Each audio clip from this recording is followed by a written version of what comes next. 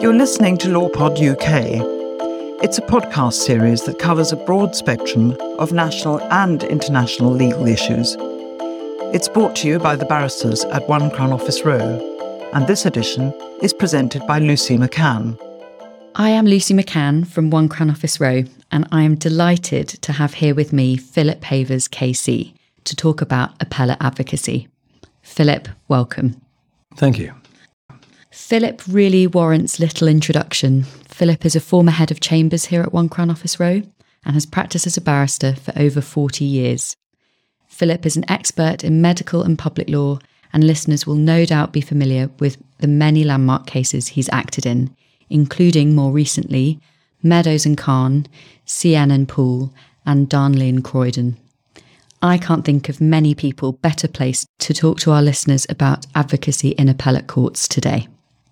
So Philip, before we get stuck into talking about specific aspects of appellate advocacy, I'm curious to hear what you think your most memorable case has been, either in the Court of Appeal or Supreme Court. Well, probably Spycatcher, which involved a former member of MI5 who published a book revealing lots of secret information about his time as a member of MI5. The Attorney General applied to injunct the publication of the book. It was the story of the day, and the impression was, and the view given was, that the information in the book could be very, very damaging to the national security. And it's memorable for two reasons. First, because the case came on very quickly. The hearing before the first instance judge, Nick Brown-Wilkinson, who was the Vice-Chancellor, took place on a Monday and a Tuesday. He gave judgment on the Wednesday. And when we left court, we went straight down the corridor from his court to the Court of Appeal, Court Number 3, where the Court of Appeal was already waiting for us. And John Mummery, who was leading me, literally had to open the appeal without any advanced preparation at all, and only having just been handed the judgment. The hearing in the Court of Appeal lasted the rest of Wednesday and Thursday, and they gave judgment on the Friday. We lost both at first instance and then the Court of Appeal. But we appealed, and the appeal in the House of Lords, as it then was, began the following Monday morning. So that shows you how quickly the justice system can work if it really has to, which it did then. But the other reason why it's very memorable is because when John Mummery stood up to open the appeal in the House of Lords on the Monday morning, he was subjected to just under an hour's worth of really a barrage of questions from all five of the members of the Appellate Committee of the House of Lords, one after the other. They, as it were, attacked him, but they asked him difficult question after difficult question. And he simply stood there. Because they were so keen, each of them, to ask questions, he didn't have a chance to answer any of them before the next one weighed in with the next question. And he stood there, looking polite, waiting until they finished. And eventually, as I say, after nearly an hour, the questions stopped. He paused, he drew a deep breath, and he said, "May it please your lordships, I represent the appellant on this appeal." And he began the appeal.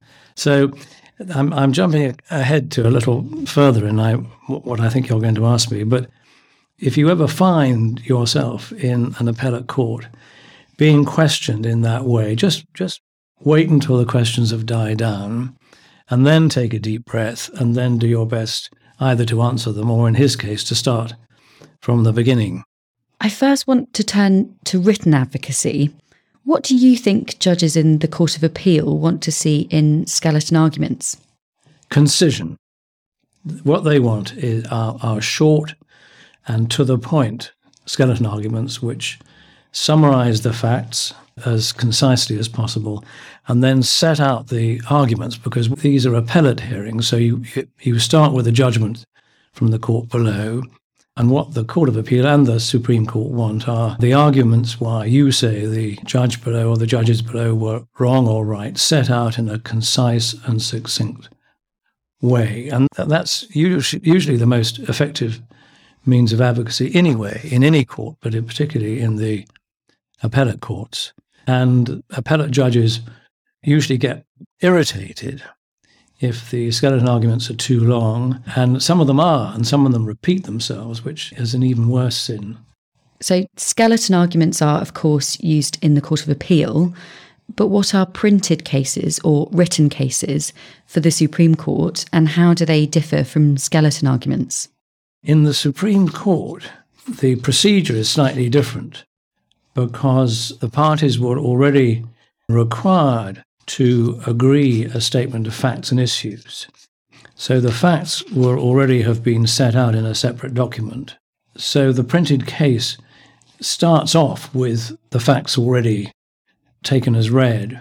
In other respects, they are more like the skeleton argument in the Court of Appeal, although, and this represents a distinction between, in practice, an appeal to the Court of Appeal and an appeal to the Supreme Court, in that the Supreme Court is much more likely to be interested in the jurisprudence of other countries, particularly other Commonwealth countries, the USA and some European countries, whereas the Court of Appeal is much less likely to be interested in such jurisprudence unless it really is on point and key to the potential outcome of the appeal in the Court of Appeal. And that in itself also reflects a difference between the approach of the two courts.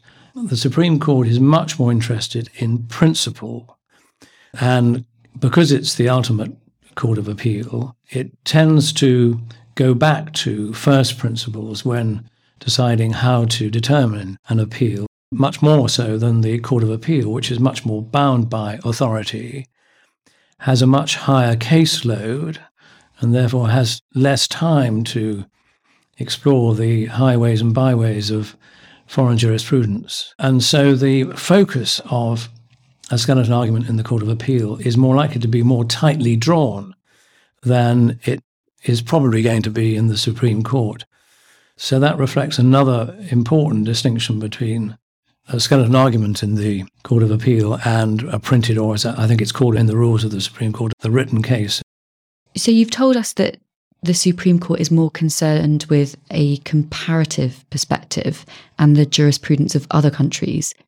Do you think, therefore, there's a greater scope for academic input in the Supreme Court? There is, and quite often one team or the other or both in the Supreme Court will bring an academic on board as a part of the legal team for precisely that reason. As I said earlier, the Supreme Court is primarily interested in the principles involved, and because it can overturn the decisions of lower courts, it is therefore less interested in the decisions of the lower courts than it is in its own previous decisions. And one of the interesting things one discovers from doing cases in the Supreme Court is that they tend to want you to cite previous decisions of the Supreme Court or the Appellate Committee of the House of Lords much more than they want you to cite first instance or Court of Appeal authority. And indeed, there may be very little reference during the appeal to the decision in that case of the Court of Appeal. The Supreme Court is going to be more interested in the decision of the first instance judge because that's where they'll find the facts.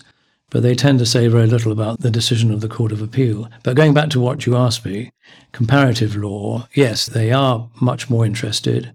Judicial assistants may well have been asked by them to do some comparative law research anyway, and they would expect the parties in their written cases to set out what, if any, relevant comparative law there is.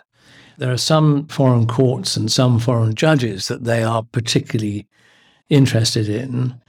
So that tends to be reflected in the nature of the hearing before the Court of Appeal on the one hand and the Supreme Court on the other. As I said earlier, an appeal to the Court of Appeal is much more tightly drawn. They've got a lot of work to get through. They'll have one eye on the clock in court to make sure that you keep up to speed with your time estimate. Whereas in the Supreme Court, you can engage in more of a conversation with them about the underlying principles involved. In the old days, before the Supreme Court was created, appeals were to the Appellate Committee of the House of Lords. The hearings took place in committee rooms, 2 committee rooms in the House of Lords, which were the same size as other committee rooms, and the judges sat very close to where counsel would address them. So you've never had to raise your voice in order to speak to them. And you really could engage in a conversation with them, which was a particularly valuable aspect of advocacy before the appellate committee. Some of that has been lost by the move to the Supreme Court,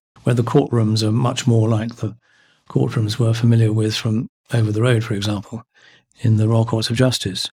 But there's still this interest in, as it were, debating the issues with counsel and engaging in an exchange of views with counsel significantly more than you would expect to find in an appeal before the Court of Appeal. So in the Court of Appeal, where it might be less responsive, how do you go about reading judges? Well, that's not altogether easy, because some of them may say very little during the course of a hearing. That tends, however, generally not to be the case. What tends to happen in the Court of Appeal at a hearing is, firstly, the judges don't come in at 10:30 prompt. They're more likely to come in about 10 or 15 minutes later. The reason for that is they've probably been sitting around the table in the senior judge's room deciding the outcome of the appeal. And usually, once they've come in and if say I'm the appellant and I've started my submissions, within about 10 to 15 minutes, I will know what they've provisionally decided from the questions that I'm asked. It's not difficult to work out whether they're with you or against you from the tone of the questions and indeed the nature of the questions. So that's the first way in which you'll read how they're thinking. And if it's pretty clear that they're against you, your heart tends to sink. But you've then got to pull yourself together and say, right, I'm jolly well going to do my best to pull them round. Reading individual judges, again, the best way of reading them is from any questions that they may ask. Sometimes you can read them from their body language. If a submission is going down extremely badly, some of them can't restrain themselves from making it pretty obvious what they think of it without needing to ask a question. But as I say, there may be hearings in the Court of Appeal about a particularly specialist area of law, where one of the judges has no previous experience in that area of law at all. So he or she may just keep quiet. And you probably find when the judgments are handed down that he or she has simply said at the end, I agree, and nothing more than that. To what extent is it important to do your homework on your judges? Well, it's quite important, because it's helpful to know which of them, if any, has any specific experience in the field of law which concerns the appeal. I mean, some of them may have had no experience at the bar in that particular area of law, but they, of course, because we're now in the Court of Appeal, they're now in the Court of Appeal, they may have had experience of that field of law when sitting as a first instance judge. Although, of course, if they're former chancery or commercial court judges, then they may have had very little experience in, say, a clinical negligence appeal. One other thing that is worth remembering is that one of the three is likely to have case managed the appeal from a very early stage. And quite often it's possible to work out which one that is, because he or she will be, or may be, more obviously familiar with the facts, and indeed may ask most of the questions during the course of the hearing. So that may be the best person to address your submissions to, particularly if one or more of the other two aren't looking particularly interested, because it may be not their specialist area. So you've sent in your skeleton argument or written case. How do you go about preparing in the days leading up to the hearing? Well, I always try not to conduct the hearing by reference to my skeleton argument. I think they've read the skeleton argument and they're not going to be assisted by you simply taking them through it. I've only seen it done once successfully by Jonathan Crowe, who I think used to be, I can't remember if he still is, the Treasury devil on the Chancery side, but I saw him do it once in the Supreme Court very successfully. But I don't recommend it, because they've read it and they don't want you to ask them to read it again, even if you take them through it paragraph by paragraph. So what I try and do is to represent the case in a slightly more punchy way in terms of my oral submissions. So I will prepare something like a speaking note or some sort of outline of how I plan to present the submissions, There is a member of the bar who shall remain nameless who used to type out a word-for-word opening note, which he would then read through. This would irritate the judges because, they were trying to take a note of his submissions, but there he was with a printed copy already in front of them. And I remember doing a case against him, and one of the judges in the Court of Appeal said, "Well, Mr. So-and-so, it would be very helpful, if you gave us a copy of your opening note, so we didn't have to make our own notes of it." "No," he said, "I'm sorry, I'm not going to do that," which, as you can imagine, didn't go down very well. But no, I do make an opening note, but it's not typewritten or anything. It's just sort of headings and a few other points to remind me in which direction I should be going. But sometimes you need to tear it up and start again if you find that what you plan to say isn't going down very, very well. Now, you're a very experienced advocate and have appeared in the Court of Appeal and Supreme Court countless times. But do you still get nervous? Oh, yes, I do. And I think that if the time ever came when I didn't get nervous, that would probably be the time to hang up my wig. And how do you handle nerves? Well, the best way of dealing with nerves, as I think footballers will tell you, is to start the match, is to get playing. So the best way of getting rid of them is to get onto your feet and, if you're the appellant, start making your submissions. It's not quite so easy if you're having to sit there as the respondent and listen to your opponent. But once the hearing gets going, the nerves tend to go away. Do you have any practical tips for our listeners? Well, I do. The first practical tip is when you get to the Court of Appeal, physically, when you go in, I always write the names of usually 3, sometimes 2 judges somewhere on a piece of paper. I usually write them at the top of my notebook on page 1, as it were, because it is quite easy to forget the names if you haven't got it, even for someone like me who will know most of them, except the younger ones these days. So it's really useful to have their names written down somewhere, because if one of them asks you a question, then you can answer the question, but you may need to say, as my Lord or Justice X has just said. And I once addressed one of them using the wrong name because I'd had a senior moment.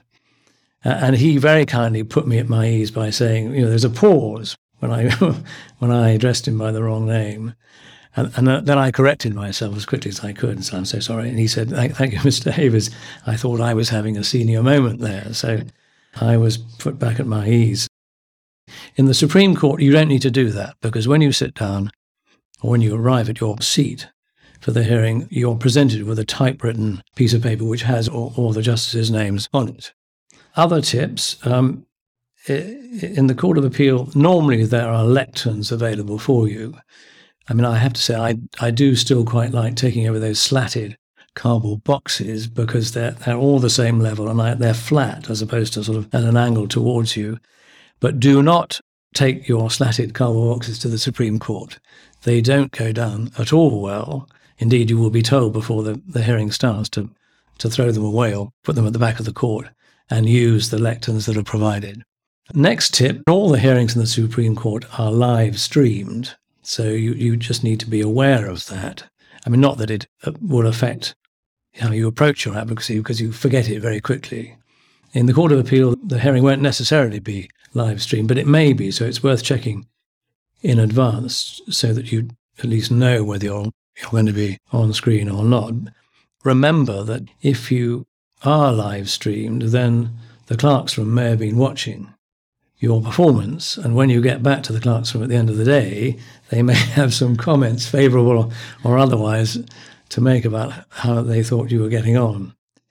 In the Court of Appeal, you will be robed, for sure. In the Supreme Court, you won't be robed, as long as all parties agree not to robe, and I've never known anyone to disagree about that. And the judges in the Supreme Court won't be robed either. They'll be wearing business suits or the female equivalent thereof.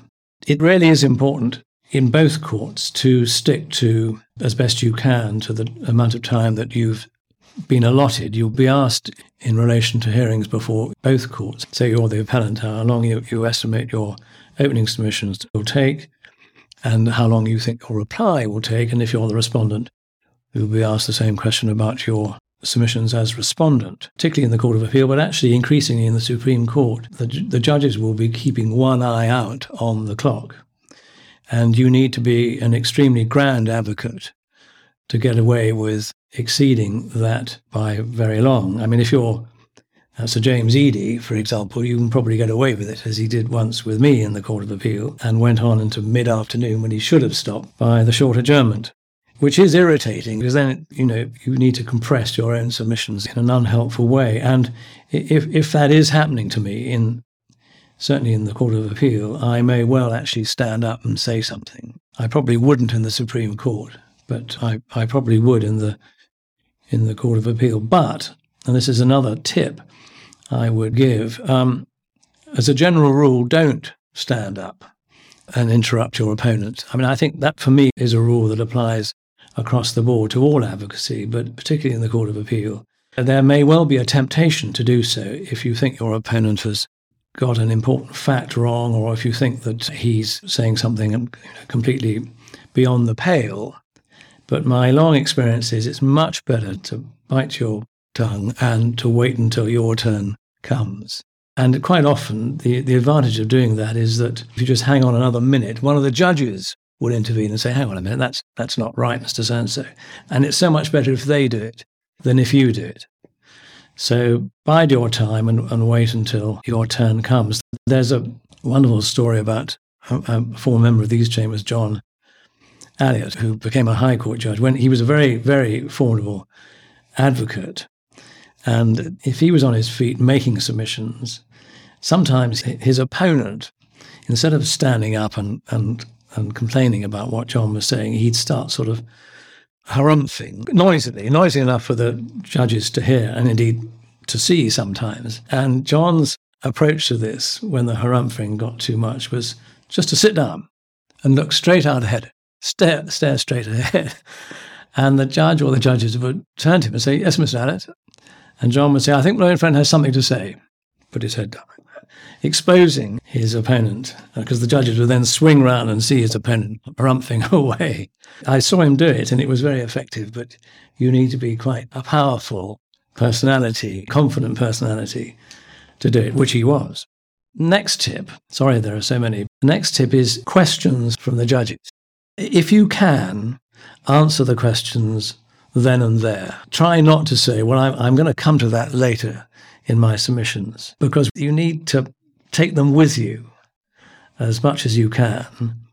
And the reason for the question may be that there is a point that's troubling them slightly. So if you can answer it, by which I probably mean if you've got a good answer to it, then give it to them there and then. Don't say, I'll come back to it, because then you've lost the chance to put their minds at rest or to provide a good answer to it. Sometimes they ask you a question which is truly from left field. If you are good enough, if you're sharp enough or confident enough to answer it, then do so. But if it really is so left field, then no one's going to complain if you say, can I think about that? And from your own point of view, much better to say, I'd like to think about that and give you an answer at a later stage, because otherwise you run the risk of giving me the wrong answer or a poor answer or an incoherent answer.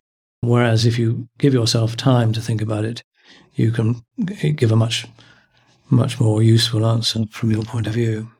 I want to explore with you the difference between trial advocacy and appellate advocacy, with our focus being the latter.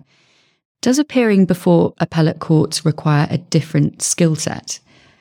I think it does. At first instance, particularly in a witness action where there's live evidence, you're going to need, hopefully, the skills of managing a witness. It may be your witness, or it may be cross-examining the other side's witness. And even your closing speech, although you will need to be forensic and have the skill to advance your argument, you're going to be referring back to the live evidence in a way that won't be so obvious and so important in the appellate courts. In the appellate court, you need to have the skill to analyse the judgment against which you're appealing, identify what you say is wrong with it. In other words, identify where you say the judge went wrong in his analysis of the facts or his or her understanding of the law, or indeed the conclusions that they arrived at based on the facts and the law. There'll be much less of that at first instance, where, as I say, so much will depend on the evidence, but much more of that in the appellate courts. So it doesn't follow that just because you're the finest cross-examiner in the land, you have the skills that will serve you well in the appellate courts. I mean, there are some, obviously, outstanding advocates who do both extremely well, but equally there are some who I think are probably more suited to appellate advocacy than they are to first instance advocacy. And of course, I mean, most advocates do very little, if any, appellate advocacy. I mean, the vast majority of us just do the first instance work because once the judge has made his or her decision, there isn't any appeal. And that's true, obviously, in particular of criminal work, where the decision is the jury's anyway, and finding grounds for appeal aren't always straightforward. What do you think specifically makes an effective appellate advocate? Clarity, first and foremost. If you listen to David Pannick in the Court of Appeal or the Supreme Court, the primary thing about his submissions are that they are extremely clear and easy to follow. And you might think that should be a given in appellate advocacy, but it's not. So that's point number one. Point number two is concision. I referred to that already in the context of Skelton arguments, but it's no less applicable in your submissions to the appellate court at the hearing. Repetition of your submissions goes down extremely badly and usually indicates a lack of confidence in your case.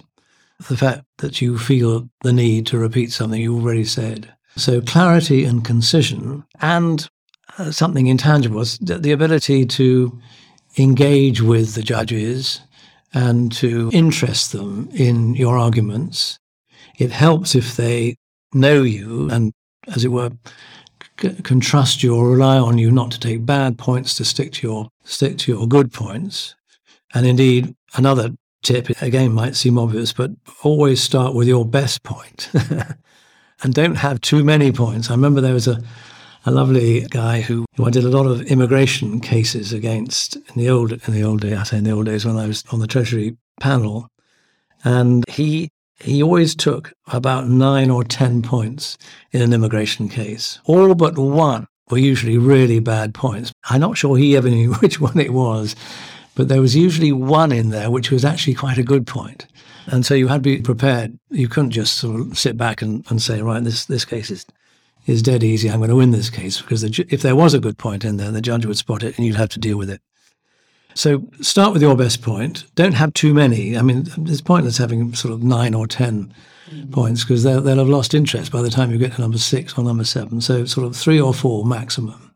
So those are what I think are the attributes that make for a good appellate advocate. But as I say, to have a bit of a reputation already takes you a long, long way. I've mentioned David Pannick's name already. Lord Alexander many years ago. I mean, he just stood up and you knew that they would listen to what he had to say. But of course, you need the time and the opportunity to build up that sort of reputation. At appellate level, cases often have intervening parties, and indeed you represented the Ayr Centre as an intervener in Cian and Poole before the Supreme Court. What do you think is the role of an intervener? Well, let me begin by telling you what the role is not.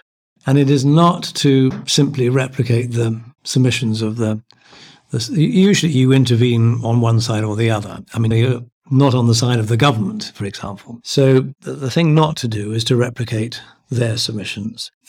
What you need to do is to bring a new dimension, if you can, to the argument. Perhaps that can be factual to the extent that the intervener can speak of his or her or its experience in the particular field in a way that will interest the Supreme Court, because it tends to be the Supreme Court rather more than the Court of Appeal where interveners will intervene. And the Supreme Court may well find that evidential, practical experience of real value to them in understanding the context for the appeal, because the parties to the appeal may not have nearly as much direct experience as the intervener will have in that particular field. It may be that they contribute a different legal angle to the arguments that the two sides want to put to the court. And there may be specific reasons why the appellant and the respondent don't want the legal argument to extend beyond any particular boundary for their own reasons, whereas the intervener may not have that self-interest at heart and may be able to invite the court to consider somewhat wider legal submissions than the parties would wish the intervener to do. It may be that there's jurisprudence from abroad that the parties haven't focused on very much, but the intervener may wish to focus on. The Ayres Centre is a highly specialised body with a huge amount of experience in Strasbourg casework and case law, probably more than most parties can bring to an appellate hearing. So they're able to provide perhaps a more specialist understanding of the relevant jurisprudence of the Court of Human Rights. So putting all that together, the key is to bring something to the appeal that the parties aren't going to bring themselves. How often do you think intervener submissions make a difference to the outcome of a case? It's very difficult to gauge. I mean, sometimes you can infer that they did make some difference because they're referred to specifically in the judgments, and perhaps because some of the arguments advanced by the intervener have plainly been adopted by some of the judges on the appeal. In other cases, and the Ayres cases, the CNN case that you referred to is a good example. None of the judges referred to the interveners into our intervention at all in their judgments. I don't believe that the interveners that an intervention is ever decisive of the outcome in a case, but they can contribute to the outcome in some cases. And finally, can you talk us through what happens after the hearing? Well, on a practical level, you will get from both the Court of Appeal and the Supreme Court the draft judgments handed down for you to consider and to correct in grammatical terms only. A warning here, I've seen one or two opponents try to rewrite the judgments, which doesn't go down at all well. Obviously, if it's the Court of Appeal, the draft judgments will be embargoed until the approved judgments are handed down. So woe betide you or any of your team or indeed your client if you disclose the content or disclose the outcome of the appeal or any detail from the draft judgments until the time comes. And this does occasionally happen. And if you do, and there's always a box on the top of page 1 reminding you, you will, strictly speaking, be in contempt of court. But if it's the Court of Appeal, then obviously, having digested the outcome and the reasoning, then your client will no doubt, if you've lost, want you to consider an appeal. And if you do appeal after the Supreme Court, you go. If it's the Supreme Court, well, then that's the end of the road domestically, and your only avenue of appeal thereafter is to Strasbourg. Philip, it has been a pleasure. Many thanks for coming on the pod and giving our listeners such expert insight into appellate advocacy. Thank you. No, thank you very much. This episode of LawPod UK was presented by Lucy McCann and produced by the barristers at One Crown Office Row.